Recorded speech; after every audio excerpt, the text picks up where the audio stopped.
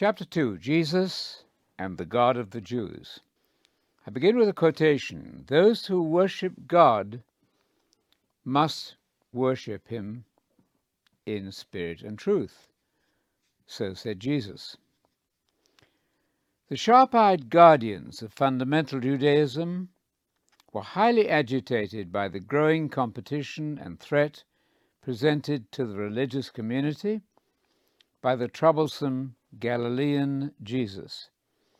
His ever-increasing following, attracted by his miracles, a quick intellect, and candid, outspoken observations exposing the hypocrisy of religious leadership, had created a climate of fear and antagonism among the establishment. From the beginning of recorded history, fear of religious competition has normally produced a thinly veiled state of belligerency on the part of official custodians of the faith. In that atmosphere, there seems little room for calm, open discussion of differences. It's appropriate to ask ourselves how we view any threat, imagined or real, to our own cherished convictions. The ideal response to challenge is a humble, inquiring attitude, eager to consider the merits or faults of whatever is put before us for examination. Unfortunately, traditional religious systems often meet any threat to the status quo with hostility and intransigence. They have dealt harshly with the nonconformist. In the case of Jesus, an intolerant clergy exposed their fears by conspiring to end the threat presented by the upstart teacher's influence over the minds of the truth-seeking members of his audience. The Gospel of Mark records the story of an ongoing theological battle in which representatives of two competing religious factions cooperated by sending, quote, the Pharisees and Herodians to him in order to trap him in a statement. That's Mark 12, verse 13. Their initial flattery aimed at catching Jesus in their web. Quote, Teacher, we know that you are truthful and defer to no one, for you are not partial to any, but you teach the way of God in truth. That's Mark 12, verse 14. This opening gambit was followed by questions designed to discredit Jesus in the eyes of his audience. His perceptive answers to these difficult questions, however, gained him the admiration of at least one of the more open-minded scribes. The scribe, or biblical scholar, decided to pose his own question. His approach was straightforward, devoid of trickery or sham. Paraphrased in modern language, it would read like this, quote, what is the core, the central idea of what you believe and teach? What is the single most important tenet of your theology? Mark reports the question as follows. What commandment is the first and greatest commandment? Or, as other translators catch the flavor of the inquiry, what commandment is the foremost of all? Mark 12, verse 28. Jesus' reply bypassed the Ten Commandments and quoted directly from a later divine statement, the so-called Shema. Quote, Hear, O Israel, the Lord our God is one Lord, and you shall love the Lord your God with all your heart, and with all your soul, and with all your mind, and all your strength. Deuteronomy 6, verses 4 and 5, Mark 12, verse 29 and 30. Students of the Bible should consider whether they have grasped the implications of Jesus' basic Christian response. He evidently treats the Old Testament words of Moses as a repository of divine truth. His definition of God relies for its authority on what both Jesus and his audience knew to be a primary revelation. Jesus simply restated with complete clarity the fundamental tenet of the Jewish religious system, confirming beyond all argument that the true God is one Lord, and thus one person. The conversation which followed reveals the critical nature of the question. Few exchanges could be more enlightening as we hear Jesus himself laying the groundwork of all true faith and understanding. Here were two religious Jews in conversation about the question most crucial to spiritual life. An incorrect answer would have destroyed the credibility of Jesus with the Jewish community. The answer Jesus gave, however, immediately struck a responsive chord with the thoroughly monotheistic scribe. His enthusiasm for the historic creed of Israel is shown by his warm reaction. Quote, "Right, teacher, you have truly stated that he is one, and there is no one else besides him." Mark 12, verse 32. In the mind of this or any other Orthodox Jew, Jesus' reference could only have been to the one-person God of the Old Testament. The celebrated Shema, "Hear, O Israel," declared that the Lord, our God, is one Lord. Deuteronomy 6, verse 4. God is one, Jesus affirmed, and he is one Lord. Mark 12, verse 29. This simplest and clearest of all creeds permeates the Old Testament. I quote, "For who is God besides the Lord? There is no one holy like the Lord. Indeed, there is no one besides you, nor is there any rock like our God." 2 Samuel 22, verse 32, and 1 Samuel 2, verse 2.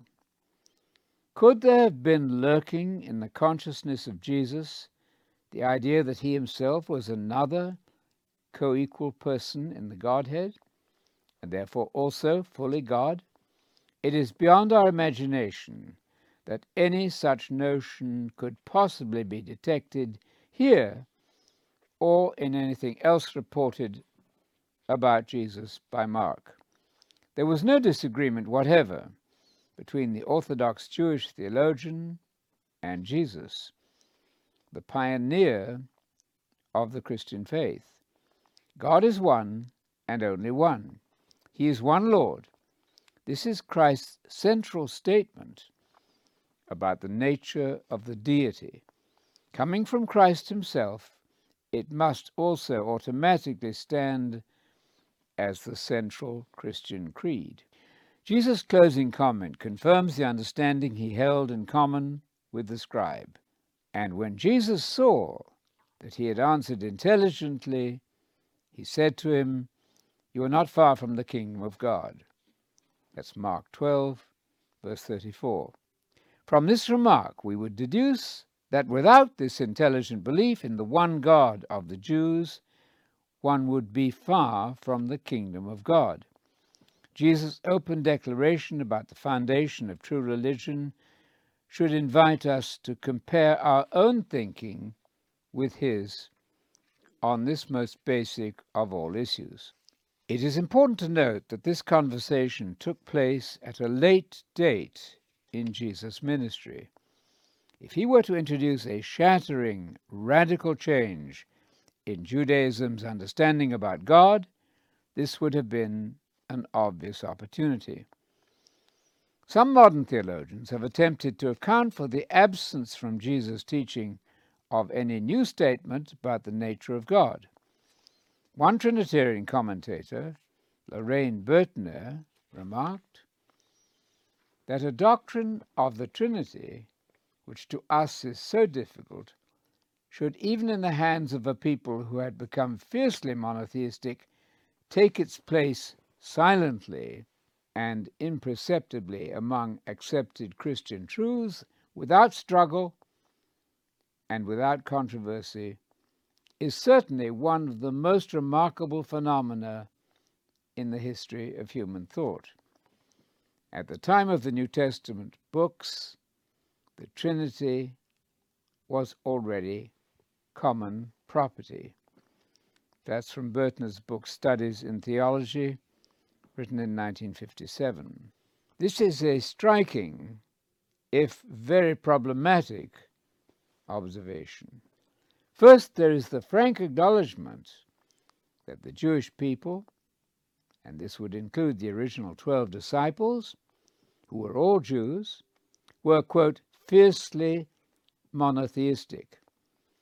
As for the statements that the Trinitarian idea, quote, took its place silently and imperceptibly among Christian truths, and, quote, at the time of the New Testament books, the Trinity was already common property, where is the evidence for this?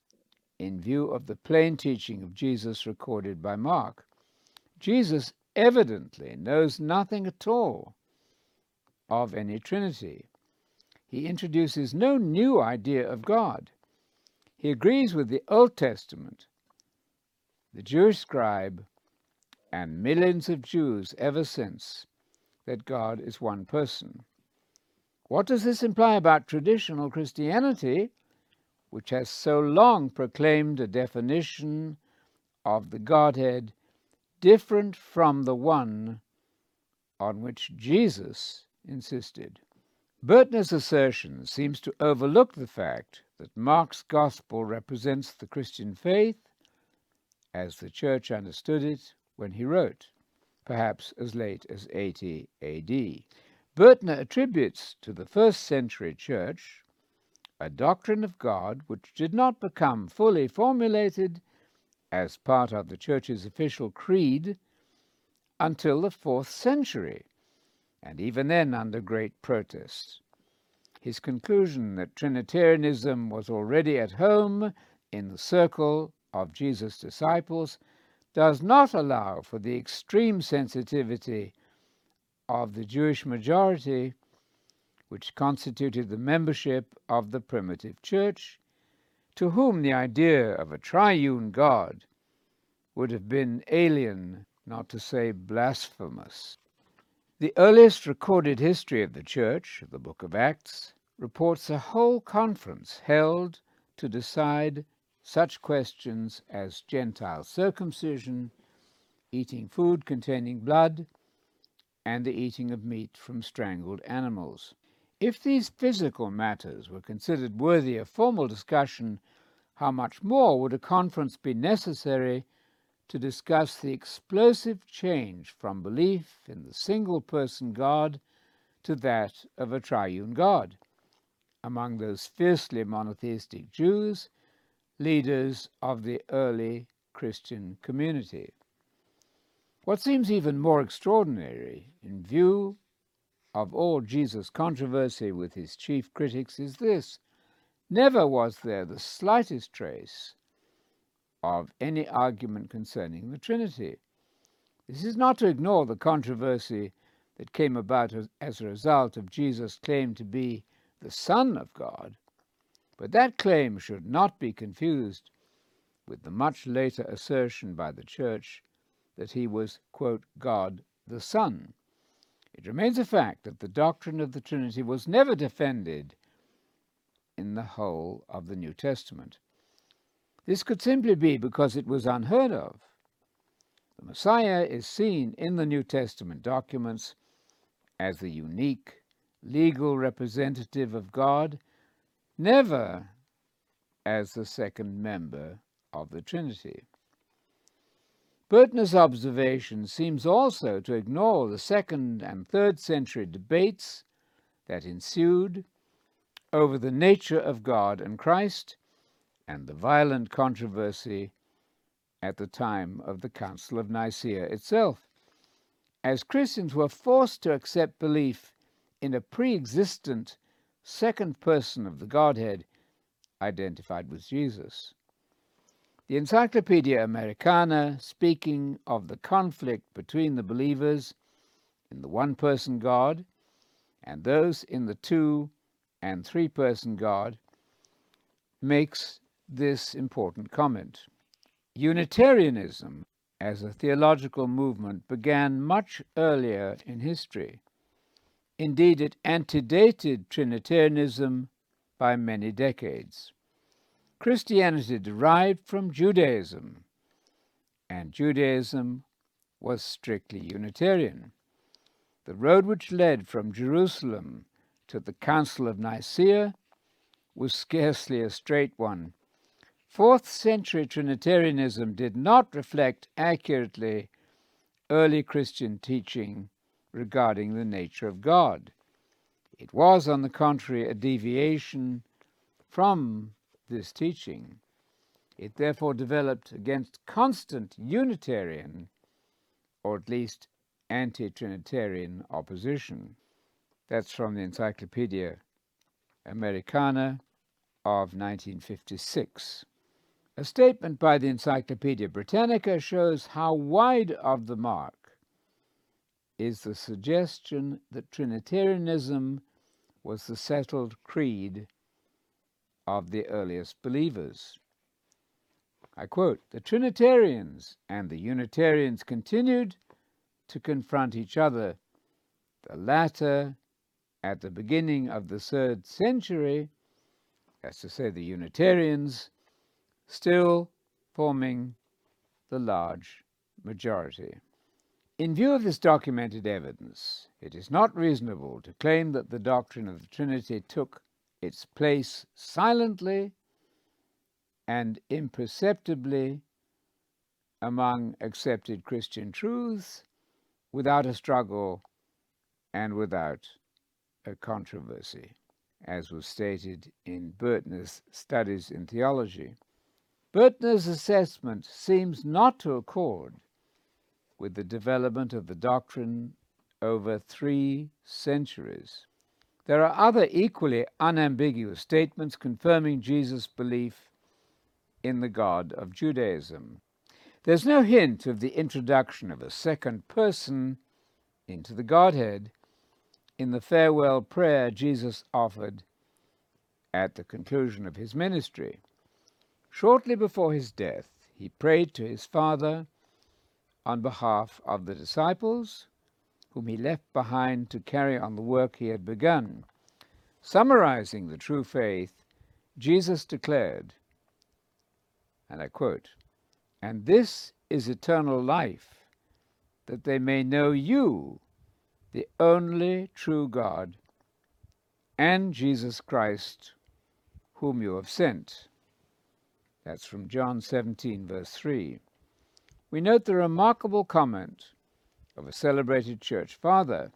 It was so difficult for Augustine to harmonize this original Christian creed with the Trinitarian dogma known to him in the 5th century that this immensely influential church leader actually restructured Jesus' words to accommodate both Father and Son in the Godhead.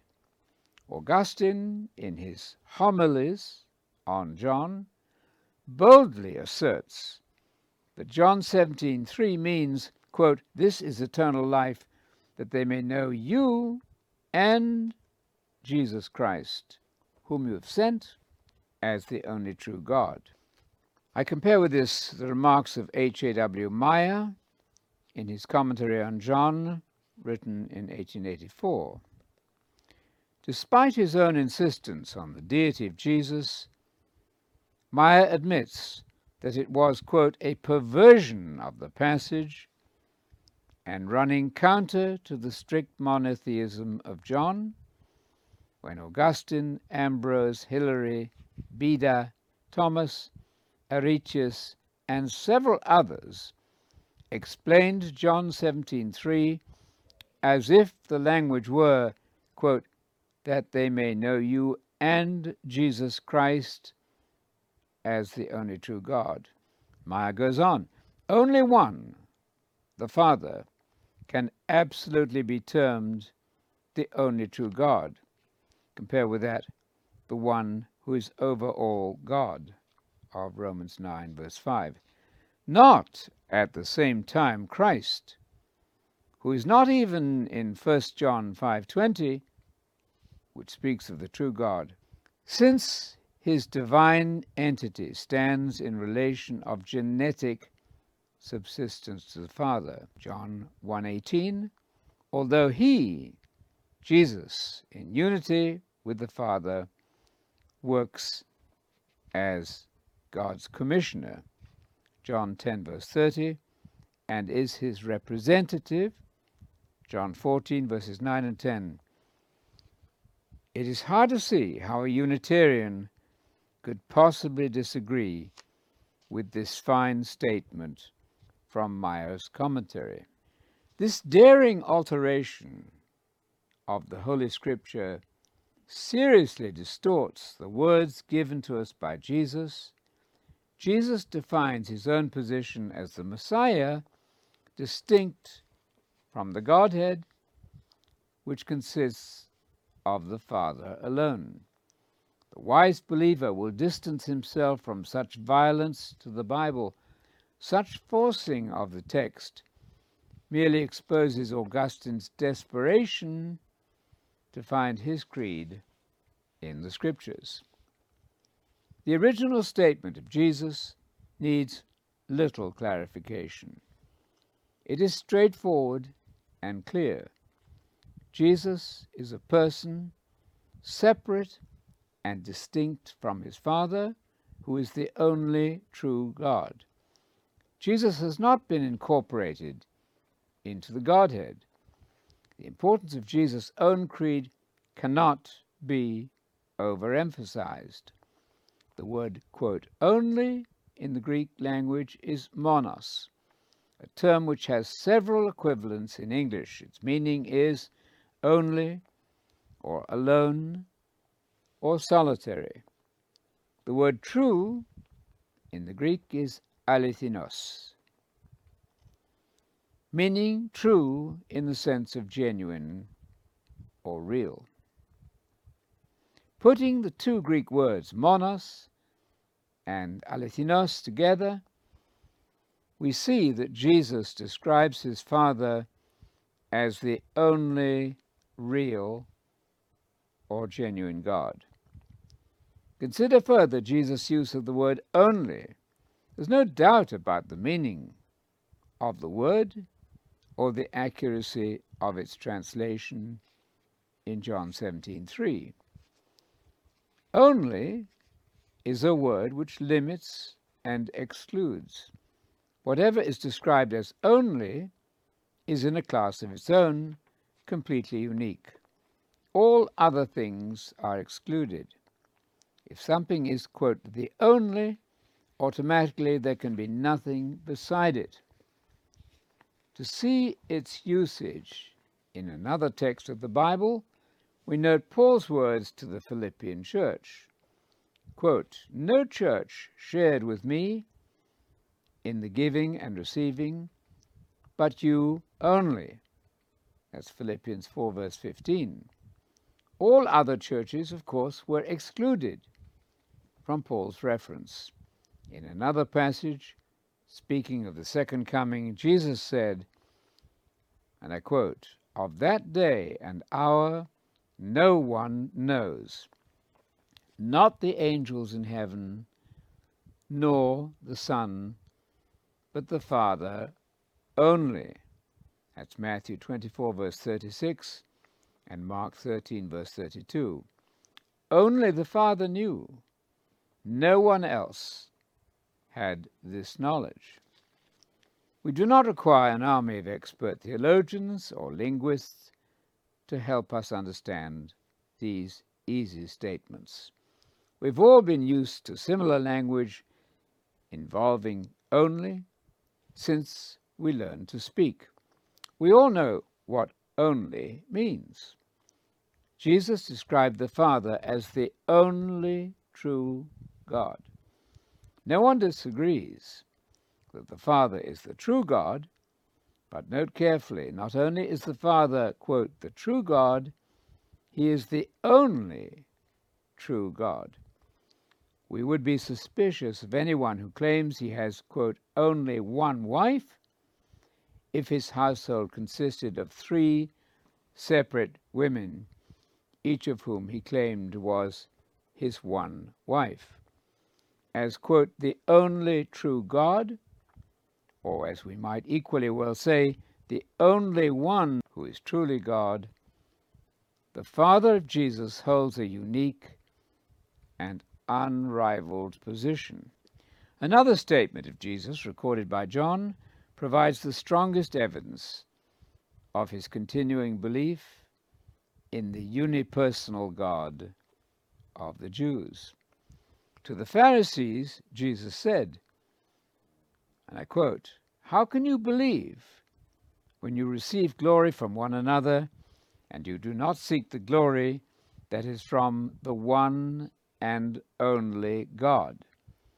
That's in John 5, verse 44. I note that standard commentaries recognize that Jesus subscribed unreservedly to his Jewish heritage. For example, G.R. Beasley Murray says, quote, "The only God of John 5:44 reflects the Jewish confession of faith rooted in the Shema in Deuteronomy 6, verse 4. That's from the Word Biblical Commentary on John, written in 1987. The New Revised Standard Version translates Jesus' words as the one who alone is God. A more transparently simple Unitarian statement would be hard to imagine. Quote, "The one who alone is God" recalls a number of monotheistic statements found in the documents of Jesus' heritage. It was the God of Israel who, quote, "alone knows the hearts of men," the only one who knows the hearts of men. That's from 1 Kings 8, verse 39. Hezekiah had prayed to God with these words, "O Lord, the God of Israel, you who are enthroned above the cherubim, you are God alone of all the kingdoms of the earth. You made heaven and earth." That's 2 Kings 19, verse 15. The psalmist had appealed to, quote, "you alone, whose name is Yahweh, the Most High over all the earth." That's Psalm 83, verse 18. And another quotation, "You, the great and only God," Psalm 85, verse 10. Jesus echoed these brilliant testimonies to Israel's unique privilege as guardians of monotheism. It was his Father to whom the words "only God" and, quote, "the one who alone is God" were applied. Jesus makes this clear in the statement immediately following his reference to, quote, "the one who alone is God" in John 5:44. The Pharisees were not to think that Jesus would accuse them before the Father. John 5, verse 45. Moses' own words condemned them for their failure to see in Jesus the promised Messiah. On the other hand, Jesus always sought honor from, quote, "the one who sent him." John 7, verse 18. Indeed, the Messiah was the one on whom, quote, "the Father, namely God, has set his seal." John 6, verse 27.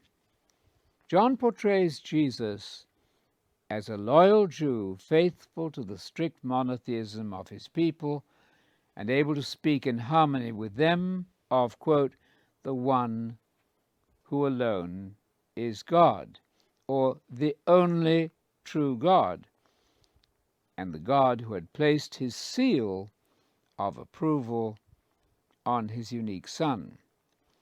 If the Father of Jesus is, quote, "the only one who is God," it is obvious that no one else belongs in that class.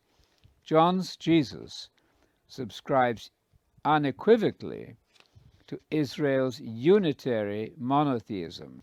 I note the comment of Walter Bauer, in his Greek lexicon of the New Testament and other early Christian literature, who renders, quote, the only master of Jude 4 as the only one who is master. Jesus' reference to the only God in John 5:44 likewise designates the Father as, quote, the only one who is God. It is obvious that no one else belongs in that class. John's Jesus subscribes unequivocally to Israel's unitary monotheism. Jesus as Son of God. Despite Jesus' definitive creedal statements, which show him to be a true son of Israel, some present-day theologians are determined to justify the much later creed formulated in the 4th and 5th centuries. They maintain that Jesus, after all, did claim to be God because he did not deny that he was the Son of God. The repeated equation of Son of God with God in Trinitarian writings needs to be examined. Klaas Runier is typical of a contemporary school of thought which asserts that the term Son of God leads naturally to the developed Orthodox dogma that Jesus is God the Son. What does it mean, however, in the Bible to be Son of God? Runier examines the title Son of God in his book on Christology and states categorically that for theologians to take the term Son of God in its Old Testament meaning, quote, runs entirely contrary to what the Gospels tell us. As from Runier's book, The Present-Day Christological Debate. Runier maintains that the title Son of God, as used in the New Testament, is a clear indication that Jesus was pre-existent deity. No evidence is presented to show that the New Testament abandons its own roots in the Old Testament and ascribes to the title Son of God a meaning never hinted at in the Hebrew Bible. The Old Testament meaning of Son of God is devastating to the Trinitarian cause. Son of God was used in various ways to describe the nation of Israel, its king, and in the plural, even angels. In none of these instances does the title Son of God imply deity in a Trinitarian sense. A much more sensitive treatment of this question appears in an article by another biblical scholar, James R. Brady, who says, when the scriptures talk of Jesus as the Messiah, probably the most significant title they use is Son of God.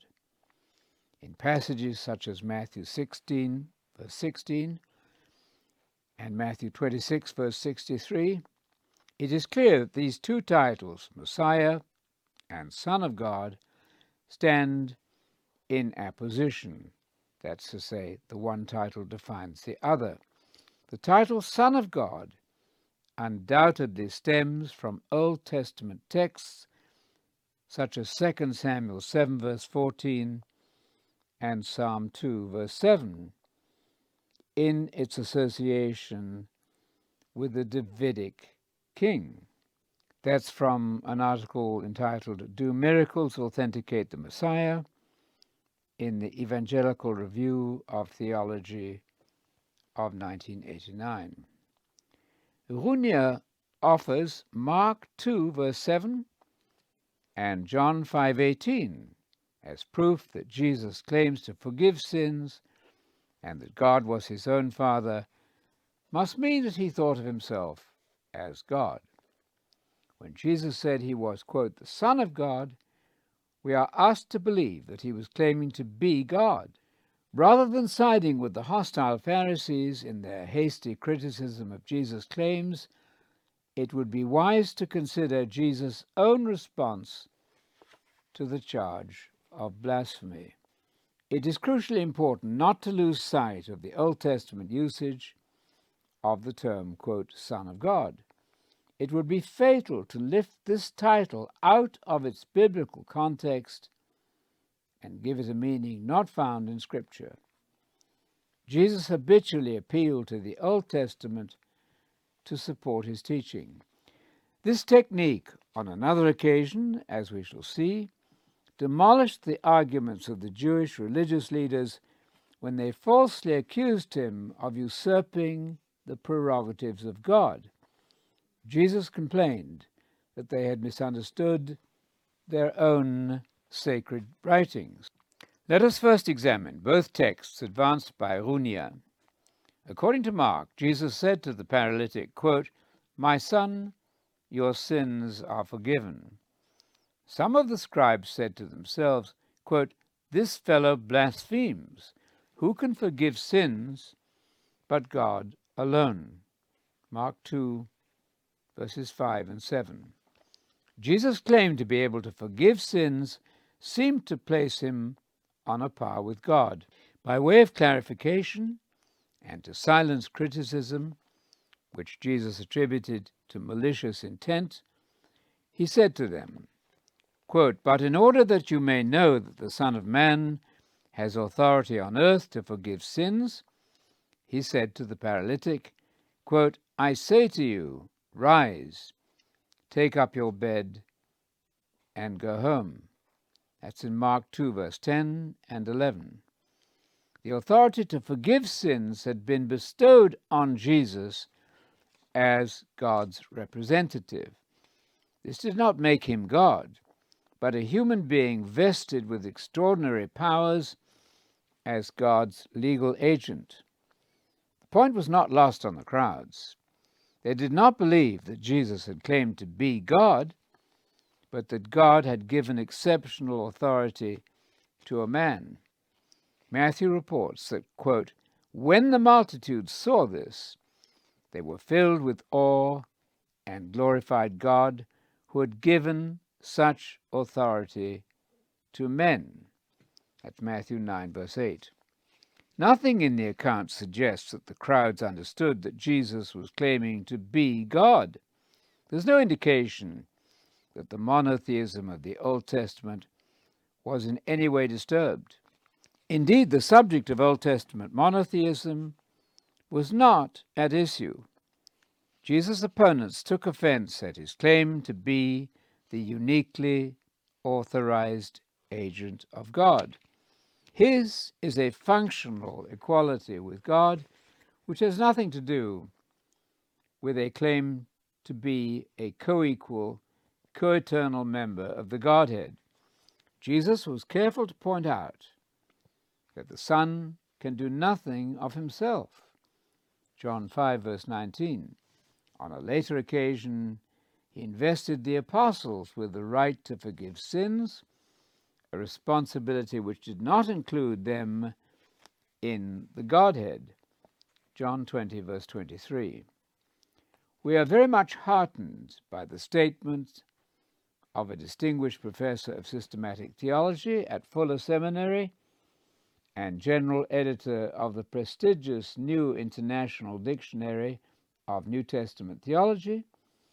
In an illuminating discussion of issues relating to the Trinity, he says, quote, The crux of the matter is how we understand the term Son of God. The title Son of God is not in itself a designation of personal deity or an expression of metaphysical distinctions within the Godhead. Indeed, to be a son of God, one has to be a being who is not God. It is a designation for a creature indicating a special relationship with God. In particular, it denotes God's representative, God's vice-regent. It is a designation of kingship, identifying the king as God's son. And a quotation from Dr. Colin Brown in the article Trinity and Incarnation in Search of Contemporary Orthodoxy from the theological journal Ex Auditu of 1991. Could it be that today's Trinitarians, inadvertently and in sincerity desiring to exalt Jesus, fall into the trap of ascribing to the Messiah a position as God which he never claimed for himself? A claim to be deity in the Trinitarian sense would actually be blasphemous by Jesus' own standards, since he repeatedly affirmed that his Father was the only true God. Runia insists that Jesus did claim he was God, and was understood to have done so by some of the Jewish leaders in John 5, verse 18. But he has read a much later Trinitarian controversy back into these first-century accounts, to the confusion of the whole issue. In the fourth Gospel, Jesus is an uncompromising advocate of the unipersonal monotheism of his Jewish heritage. As, for example, in John 17:3, John 5, verse 44, and compare with that Mark 12, verses 28 to 30. Jesus did indeed claim an equality of some sort with God in John 5:18, but it is not the equality expressed by Trinitarianism. Jesus functioned on behalf of the one God as his representative. In that sense, he may be said to be, quote, equal with God. It is an abuse of these terms to pretend that Jesus had any knowledge of a Godhead of three persons. As Son of God, Jesus recognized that he possessed no inherent power apart from the Father. His was a derived authority. He always sought the will of him who had commissioned him, meaning that he was totally dependent on the one God. His exchange with the Pharisees ended with Jesus affirming belief in the one who alone is God. John 5, verse 44. He upholds the monotheism of his Jewish heritage. A subsequent charge of blasphemy by the Pharisees gave Jesus the opportunity to show his opponents how poorly they understood their own scriptures. The episode is recorded in John 10, verses 32 to 36. On this occasion, Jesus asked the question, I quote, "For which good work are you stoning me?" The Jews answered him, "For a good work we do not stone you, but for blasphemy, and because you, being a man, make yourself out to be God." The Greek is ambiguous here and could also be rendered a God. Jesus dealt with the accusation by citing the Old Testament, showing that the Hebrew Scriptures were still the supreme authority able to clarify his messianic claim. I quote, "Has it not been written in your law? I said, you are gods." If he called them gods, to whom the word of God came, do you say of him, Jesus, whom the Father sanctified and sent into the world, you're blaspheming because I said, I'm the Son of God? Jesus seized the opportunity to define once again his position in relation to God. Quoting from Psalm 82, verse 6, he pointed out that the word God could be legitimately used of human beings who enjoyed special positions as divinely commissioned agents. The word God, in the case of the judges of Israel, certainly did not mean God the Almighty. No one would claim deity in that sense for these human leaders of Israel. The, quote, gods described in Psalm 82 were probably administrators authorized to act for God. Jesus based his argument for a correct understanding of Son of God on this psalm, where the word gods, with lowercase g, are defined as sons of God. Quote, I said, you are gods, and all of you are sons of the Most High. Nevertheless, you will die like men. That's Psalm 82, verses 6 and 7.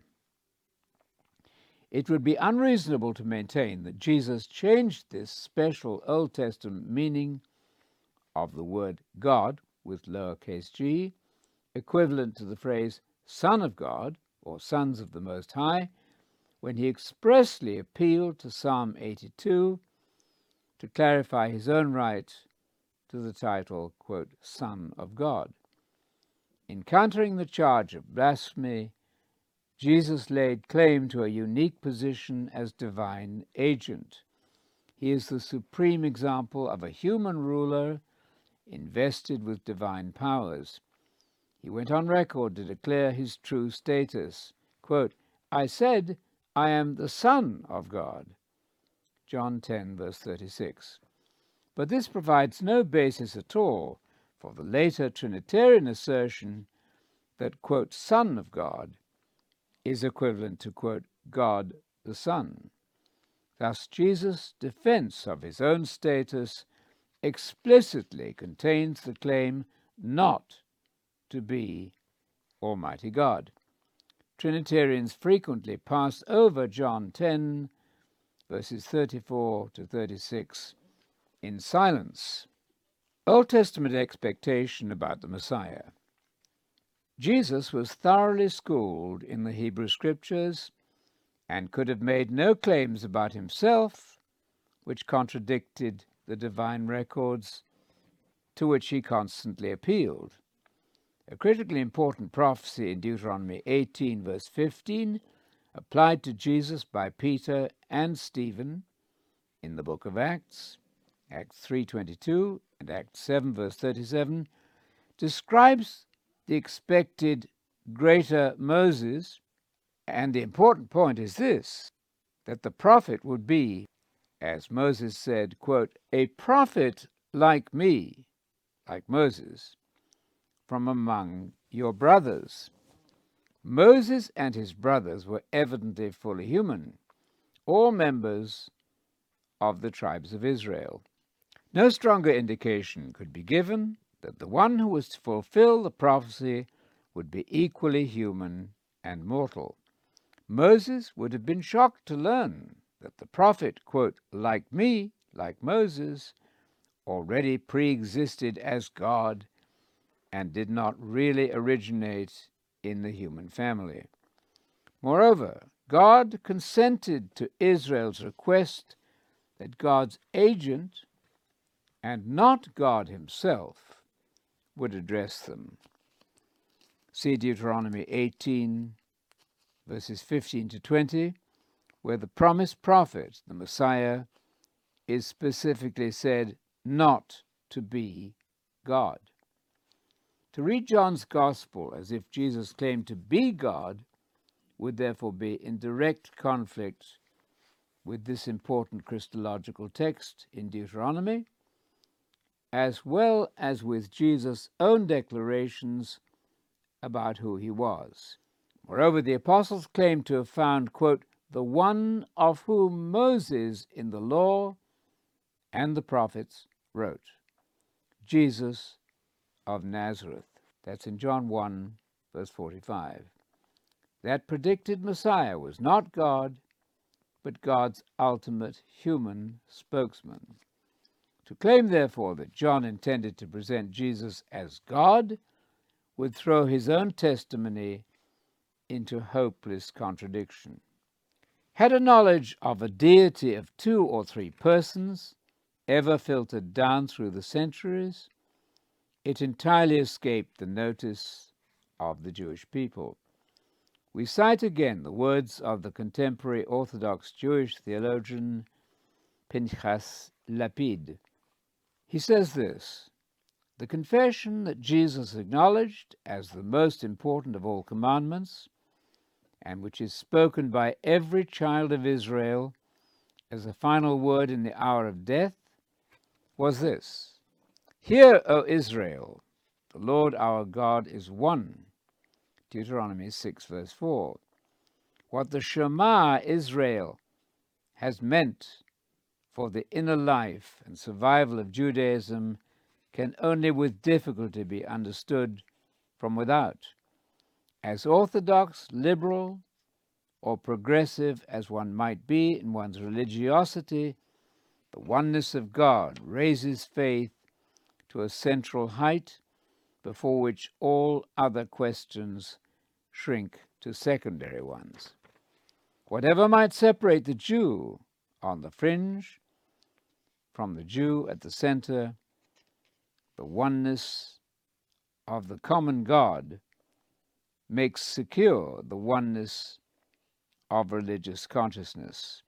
That's from Pinchas Lapid's book, Jewish Monotheism and Christian Trinitarian Doctrine. Psalm 110, verse 1. Though the Jews could find nothing of an already existing, much less eternal, Son of God in the Old Testament, this has not prevented large numbers of contemporary students of the Bible from confidently proving the pre-existence of Jesus and thus at least a duality in God from Psalm 110, verse 1, which reads as follows: The Lord says to my Lord, sit at my right hand until I make your enemies a footstool for your feet. Both the Pharisees and Jesus recognized that the second Lord, with lowercase l, of this verse described the promised Messiah. Jesus advanced this text as a divine oracle demonstrating his view of the Messiah as both the son of David and David's Lord, lowercase l, as we read in Mark 12, verses 35 to 37. What then does the inspired Christological statement mean when it calls the Messiah Lord with lowercase l? It has been argued by some that this verse should be rendered, God said to my God. They insist that David knew of a duality in the Godhead and under inspiration declared the eternal sonship and deity of the one who is to become the man Messiah, Jesus. Such a theory involves a complete misuse of the Hebrew language, which can easily be cleared up. The two words for Lord in Psalm 110, verse 1, in the phrase, the Lord said to my Lord, are significantly different. The first Lord is Yahweh. It is quite true that Old Testament texts containing this word are sometimes in the New Testament transferred to Jesus when he functions as an agent for Yahweh, just as the angel of the Lord who exercises the authority of Yahweh is sometimes equated with Yahweh, as you find in Judges chapter 13, verses 3, 6, 9, 13, 15, 16, 17, 18, 20, and 21, compared with verse 22. But in Psalm 110, verse 1, there is no question that the first Lord mentioned, Yahweh, refers to God the Father, the one God of Israel, as it does on some 6,700 occasions. The second word for Lord, with lowercase l, written as my Lord, is Adoni, that's to say the word Adon with the personal suffix e, meaning my.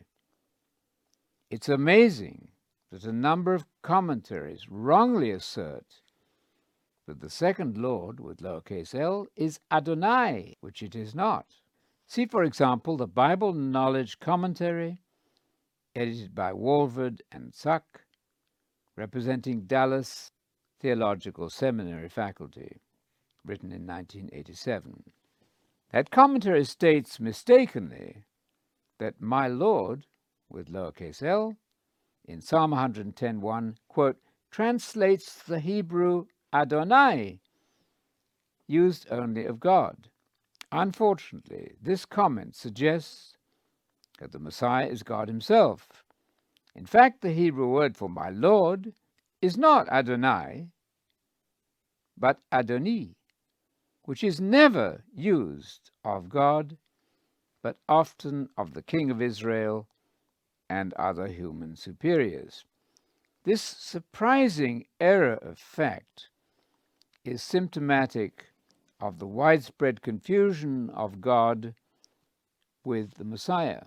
1 Samuel 24 verse 6 is typical of the Hebrew manner of distinguishing my Lord the King, the word there is Adoni, from the Lord God. No one reading Psalm 110 verse 1 could imagine that the Messiah was the Lord God. The Messiah is the Lord's anointed. See, for example, Luke's carefully worded titles. The Lord Christ, in Luke 2:11, is the my Lord of Psalm 110 verse 1. There are thus two Lords, the one Lord God and the one Lord Messiah Jesus. That is exactly Paul's creed in 1 Corinthians 8 verses 4 to 6. Robert Sumner, in his book Jesus Christ is God, 1983, bases his major argument for the Trinity on Psalm 110 verse 1. I quote, Jesus' reference was to the oft-quoted Psalm 110 verse 1, readily acknowledged by the Jews of his day to be both Davidic and messianic, where King David called the Christ my Lord, using one of the names of deity, Adonai. He then goes on to find the complete Trinity in Jehovah, Adonai, and Spirit. But accurate reporting of the language facts would make that conclusion impossible. The same error about the word Lord in Psalm 110 verse 1 appears frequently in evangelical literature. See, for example, Herbert Lockyer in his book All the Divine Names and Titles in the Bible, written in 1975. Quote, here, Jehovah speaks to Adonai, words that are properly applied to Christ. The Lockman Foundation, New American Standard Version, marginal note on Acts 2:36, likewise reports the Hebrew word as Adonai, but they happily agreed to correct this mistake in future printings. If David had expected the Messiah to be God, the word used would not have been Adoni, but Adonai, a term exclusively used for the one God. The reader should note carefully that this distinction is not clearly described in Strong's Concordance, Hebrew and Chaldee Dictionary, word numbers 113, 136. Psalm 110:1 therefore provides a major key to understanding who Jesus is. The Hebrew Bible carefully distinguishes the divine title Adonai, meaning the Supreme Lord, from Adoni, the form of address appropriate to human and angelic superiors. Adoni, meaning my Lord with lowercase l, my master, on no occasion refers to the deity. Adonai, on the other hand, is the special form of Adon, meaning Lord, reserved for address to the one God only. The difference here is one which depends on the Hebrew vowel points. It is clear that the distinction between Adonai and Adoni has been faithfully preserved since ancient times. The translators of the Septuagint in the 3rd century BC attest to a careful distinction between the form of Adon, used for divine and human references, by translating Adoni as to Kyriou, to my Lord, in Psalm 110:1. The New Testament validates this translation. In Psalm 110 verse 5, the title Adonai appears, and here Yahweh supports the Messiah by standing at his right hand. Psalm 109 verse 31 and Psalm 16 verse 8. And the Septuagint renders Adonai, as always, Kyrios. The Lord God of verse 5 is thus sharply distinguished from David's human Lord, the Messiah, who is Adoni in verse 1. A reader of the Hebrew Bible is schooled to recognize the vital distinction between God and man. There's an enormous difference between Adoni, my master, or my Lord, lowercase l, and Adonai, the supreme God. No less than 195 times in the Hebrew canon, Adoni marks the person addressed as the recipient of honor, but never as the supreme God. This important fact tells us that the Hebrew Scriptures expected the Messiah to be not God, but the human descendant of David, whom David properly recognized would also be his Lord, with lowercase l. For an analysis of the occurrences of Adoni, see Herbert Bateman's article Psalm 110:1 and the New Testament in the theological journal Bibliotheca Sacra of 1992. The author, as a Trinitarian, argues that the psalm cannot apply primarily to Jesus because Adoni describes a human Messiah. Bateman's Trinitarianism causes him to dismiss the obvious direct messianic reference of this psalm. Jesus had no doubt that he was that Lord with lowercase l in Matthew 22, verses 41 to 45, and Jesus certainly knew that he was not the one God. In a book devoted entirely to a study of Psalm 110:1 in early Christianity, David Hay notes that there are no less than 33 quotations and allusions to Psalm 110 scattered throughout the New Testament. Many of these references, he says, are set in passages of high theological consequence. That's from the article Glory at the Right Hand, Psalm 110 in Early Christianity. Psalm 110:1 is surrounded with what Hay calls a special aura of prophetic revelation. It is clear from Jesus' discussion with the Pharisees, as well as from the Jewish Targum, reflecting an ancient tradition, that Psalm 110 verse 1 designated the Messiah in his relation to the one God. The former was a Davidic messianic figure, the Prince of the world to come. New Testament allusions to Psalm 110 verse 1 suggest that this verse formed part of the earliest Christian creeds and even hymns. Evidently, some august person, according to the divine oracle, was to enjoy a unique position at the right hand of the deity. But who was this? The second member of a triune Godhead? Such an idea is absolutely impossible in a biblical context. What the psalm does provide is an invaluable key to the nature and identity of the Messiah as the appointed agent of God. In a crucial apostolic sermon laying the foundation of the faith, Peter declared that at his ascension, Jesus, quote, a man whom they had crucified, was now confirmed in his royal status as Messiah and Lord. That's found in Acts 2, verses 22, 23, and 36. It is here that we encounter the supreme truth of Christology.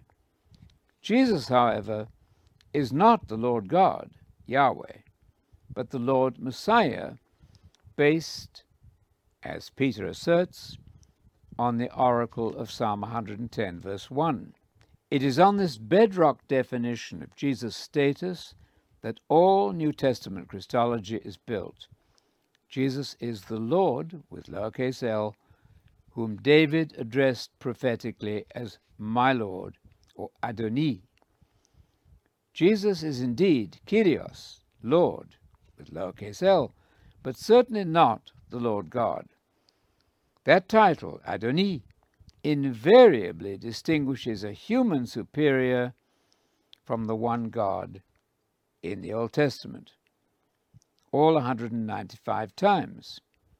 It is a distinction which is clear-cut and consistent. Adonai, by contrast, marks the one and only supreme God of the Bible 449 times.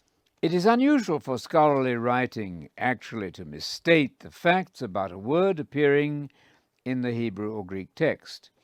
Astonishingly, however, a remarkable error crept into statements on high authority regarding the identity of the Messiah in this crucial Christological passage in Psalm 110, verse 1. That verse, often cited by the New Testament, legitimates the title Lord, with lowercase l, for Jesus. Yet it has been the subject of extraordinary attack from the theological pen. Neither the Hebrew nor the Greek of the Septuagint and the New Testament will permit that Lord, with lowercase l, to be deity. Both testaments unite, therefore, in their opposition to the idea of the Trinity. It is to Jesus as Lord, with lowercase l, that the Church directs her worship, service, and even petition. I note that it is granted that in the New Testament, prayer is generally offered to the Father through the Son, but prayer to Jesus is also countenanced, as we read in John 14, verse 14. Jesus, on the basis of Psalm 110:1, is David's Lord, or my Lord, lowercase l, and thus our Lord Jesus Christ. The Father of Jesus remains uniquely the one Lord God, who is also, quote, the God of our Lord Jesus Christ, in Ephesians 1, verse 17. God and Lord, with lowercase l, therefore point to a crucial difference and distinction of rank. The Messiah is not, quote, co-equal God. Notice now the evidence of a widespread confusion in the treatment of this psalm. The status of Jesus as the human Adoni has proved to be an embarrassment to later so-called orthodoxy.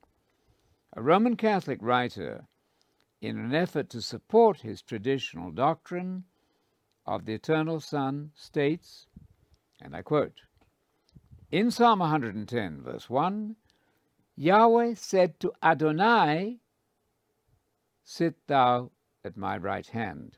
This passage is cited, says this writer, by Christ to prove that he is Adonai, seated at the right hand of Yahweh. Matthew 22, verse 44. But Adonai, my master, as a proper name, is used exclusively of the deity, either alone or in such a phrase as Yahweh Adonai. It is clear then that in this lyric, Yahweh addresses the Christ as a different person and yet identical in Godhead. That quotation is from Walter Drum, S.J., in his article on Christology in the Encyclopedia Americana of 1949. But this information given by Walter Drum is entirely incorrect. The second Lord of the Hebrew text is specifically not Adonai, but Adoni. The latter is never a divine title. The former always designates the deity. The whole Trinitarian argument from this psalm fails because the facts of the language are wrongly reported. In an article appearing in the Evangelical Quarterly, William Childs Robinson states with confidence that, quote, it has long been held and taught in the Southern Presbyterian Church that Christ is Jehovah. That is, that he who is worshipped as Jehovah by the Old Testament saints did, without ceasing to be God, become man, quote, for us men and for our salvation.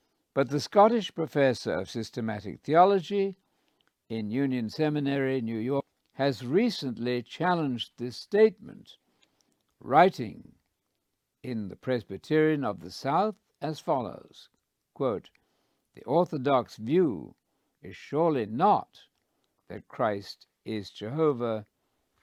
Such a phrase is new to me. End of quotation from Williams Charles Robinson in the article Jesus Christ is Jehovah in the Evangelical Quarterly of 1933. The author then contends that the proposition Jesus is Yahweh is an age-long axiom of the Church and the acme of orthodoxy.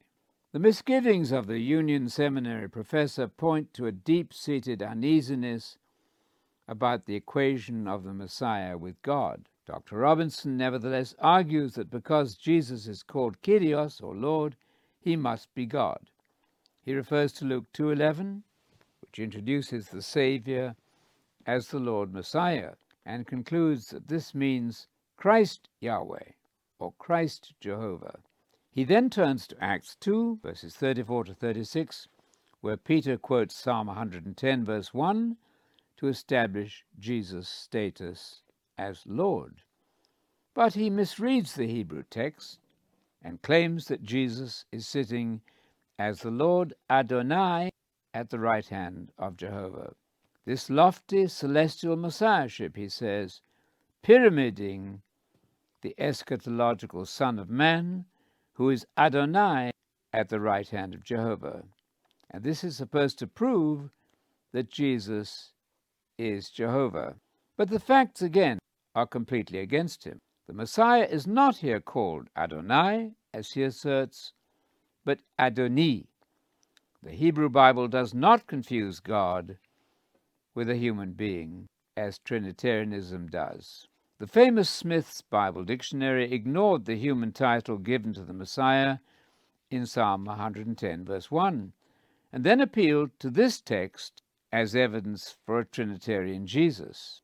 I quote, accordingly, we find that after the ascension, the apostles labored to bring the Jews to acknowledge that Jesus was not only the Christ, but also a divine person, even the Lord Jehovah. Thus, for example, St. Peter, after the outpouring of the Holy Ghost on the day of Pentecost by Christ, says, quote, therefore let all the house of Israel know assuredly that God has made that same Jesus whom you crucified both Lord, Kyrion, or Jehovah, and Christ. Acts 2, verse 36. A subsequent editor, however, was uneasy with this tour de force, which presented Peter as an adherent to the later church councils. He issued a corrective in an editorial footnote. In describing to St. Peter the remarkable proposition that God has made Jesus Jehovah, the writer of this article appears to have overlooked the fact that Kyrion, Lord, refers to O Kyrio mu, my Lord, with lowercase l, in verse 34, quoted from Psalm 110, verse 1, where the Hebrew correspondent is not Jehovah, but Adon, the common word for Lord. The same misinformation about the crucial title Lord for the Messiah reappears even in the prestigious International Critical Commentary on the Gospel of Luke. I quote, in the Hebrew, we have two different words for Lord. Jehovah says to Adonai. Psalm 110 was always believed to be messianic and to have been written by David. That's a quotation from Alfred Plummer, writing in the Gospel according to St. Luke in the International Critical Commentary of 1913. There are two different words, certainly, as reported by Dr. Plummer. God was talking to himself rather than his human agent, the Messiah. Once again, Trinitarian dogma was forced back into Scripture at the cost of changing the words of the text.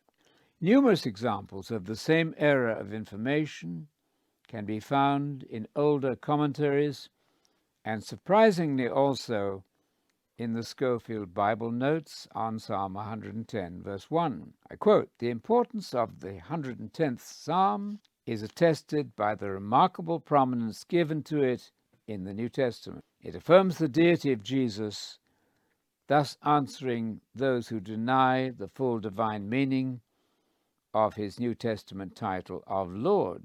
But how does it affirm the deity of Jesus when the Hebrew title applied to him designates in every one of its 195 occurrences human and occasionally angelic superiors? The phrase "to my Lord" with lowercase l, used in the oracle addressed to the Messiah in Psalm 110:1, appears 24 times. On these occasions, men or women address men, especially the king. On every occasion when "my Lord" with lowercase l, Adoni, and Yahweh appear in the same sentence, as in Psalm 110:1, "my Lord" with lowercase l invariably contrasts the one God with a human person. Readers of the Hebrew Bible are constantly exposed to the difference between God and his agents. "O Lord, Yahweh, the God of my master, Adoni Abraham," Genesis 24, verse 12. "The Lord, Yahweh, has greatly blessed my master, Adoni," in Genesis 24:27. "The Lord," or Yahweh, "has given my Lord, Adoni, the king, vengeance on Saul," 2 Samuel 4, verse 8. The title "my Lord the King" occurs frequently as an address to Israel's sovereign. Readers of the English Bible are accustomed to recognizing "Lord" with all capital letters as the translation of the original Yahweh. They may also know that the form "Lord" with a capital L and little ord indicates the original divine title Adonai. But in Psalm 110:1, the distinction is unfortunately lost in many translations, and only in this single case, when the Messiah appears in many translations as Lord with a capital L. They may also know that the form Lord with a capital L indicates the original divine title Adonai. In Psalm 110, verse 1, however, the distinction is unfortunately lost, and only in this single case, when the Messiah appears in many translations as Lord with a capital L, where the word is not Adonai, the divine title, but Adoni, my Lord, lowercase l, the human king. The false impression is thus created that the Messiah is the one divine Lord, since in all of its 449 occurrences, Adonai appears in English as Lord with initial capital. The Cambridge Bible for Schools and Colleges points out that the Revised Version, quote, "has rightly dropped the capital letter on the second Lord in Psalm 110:1 as being of the nature of an interpretation. My Lord, Adoni, is the title of respect and reverence used in the Old Testament in addressing or speaking of a person of rank and dignity, especially a king." Genesis 23, verse 6, 1 Samuel 22, verse 12, and subsequently. That's a quotation from A.F. Kirkpatrick in the Cambridge Bible for Schools and Colleges on Psalms, written in 1901. The consistent distinction between human and divine references, indicated by a vital difference in the pointing of the Hebrew word Lord, has been ignored or misrepresented in translation. In Bible notes and commentary under the pressure of Trinitarian dogma. The correction of capital Lord to lowercase Lord in the Revised Version of Psalm 110:1 was preserved in the Revised Standard Version and the New Revised Standard Version. It is properly rendered also in the Jewish Publication Society translation, in Moffat, and in the Roman Catholic New American Bible. I note that the Companion Bible of E.W. Bullinger mistakenly informs us in its notes on Psalm 110:1 that the second Lord is Adonai. That is simply not correct.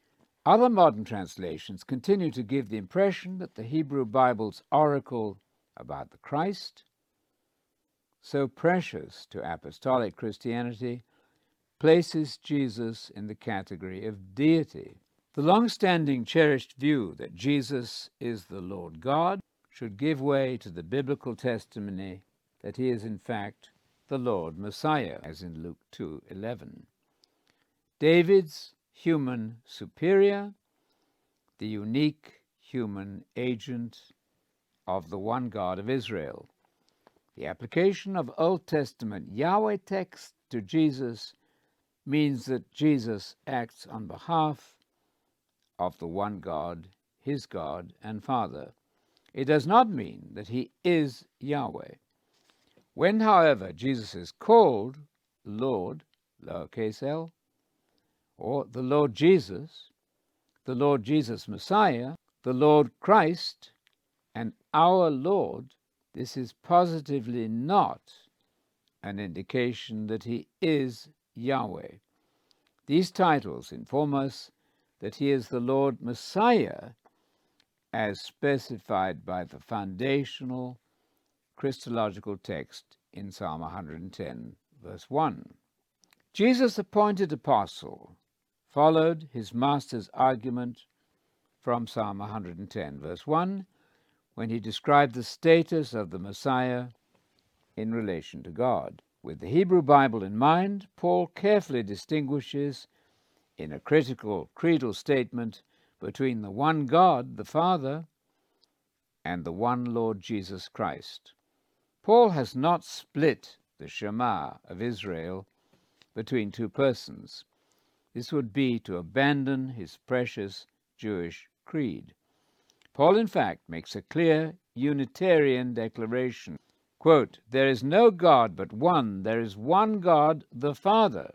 1 Corinthians 8, 4 and 6. He then claims for Jesus a lordly status based on the central Christological affirmation by divine oracle that he is the promised my Lord, Adonai, the King Messiah, the Lord's anointed. Psalm 110, verse 1, Luke 2, verse 11. Another quotation, there is one Lord Jesus Messiah, 1 Corinthians 8, 6. This is his full official title. Peter had likewise proclaimed in Acts 2, verses 34 to 36, with apostolic authority derived from the Messiah, that Jesus was the appointed Lord Christ, in accordance with Psalm 110:1, as distinct from and as the servant of the Lord God. Neither the Jews nor Jesus misunderstood their own language on this critical matter of defining God and his Son. They never thought that Psalm 110:1 had introduced distinctions in the Godhead, or that God was speaking to himself. It is only by reading a Trinitarian or Binitarian point of view into this text that the claim that the Messiah was to be fully God can be upheld.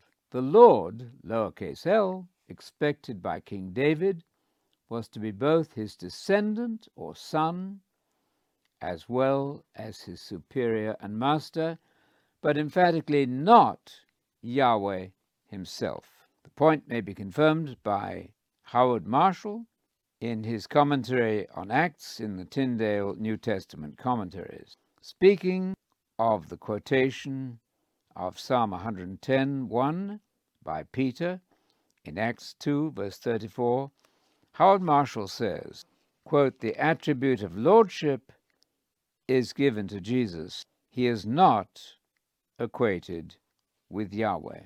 Psalm 110:1 stands as a barrier against any expansion of the Godhead into two or three persons. The evidence of the Hebrew Scriptures is contradicted by the suggestion that the New Testament sees the Son of God as a member of the Godhead. Traditional orthodoxy has substituted its own definition of Lord as it applies to Jesus and advanced the extraordinary and very un-Hebrew idea that God is more than a single person, in opposition to the definitive oracular utterance of Psalm 110, verse 1. In an article with the title God, or God with lowercase, Arianism, Ancient and Modern, found in the Evangelical Quarterly of 1996, Donald MacLeod ends with a cry for Orthodox Trinitarianism by insisting we cannot call a creature, however glorious, Lord. He appears to have overlooked the fact that David, in his inspired prophetic utterance about the Messiah, a text precious to Jesus and used by him in controversy to silence opposition, did in fact designate the Messiah as his exalted human Lord, lowercase l, Adoni. From ancient times until now, this Christological pearl of great price has been thrown away. In Bart Ehrman's fascinating study, The Orthodox Corruption of Scripture, published in 1993, Ehrman records extensive evidence of deliberate alteration of the New Testament manuscripts. Some such corruptions found their way into our translations, by which Jesus is called God instead of Christ. In the quotation of Psalm 110, verse 1, in Luke 20, verse 42, the text of the Persian harmony of the Gospels has been changed so that it no longer reads, "The Lord said to my Lord," with lowercase l, but "God said to my God." The absence of any such division of the Godhead in the true text of the Bible has not prevented the Orthodox from forcing on the inspired records, whether by actually tampering with the documents or in commentary, a startling substitution of a title of deity for the Messiah. New Testament Christians would certainly agree that Jesus functioned in the role of Yahweh as his agent. That he was actually Yahweh was out of the question. Their confessions on this subject are clear. How then did Jesus' closest followers define the status of their master? Jesus was deeply interested in that question. He deliberately inquired of them, "But who do you say that I am?" Matthew 16, verse 15. Their answer is crucial to our understanding of the Christian faith.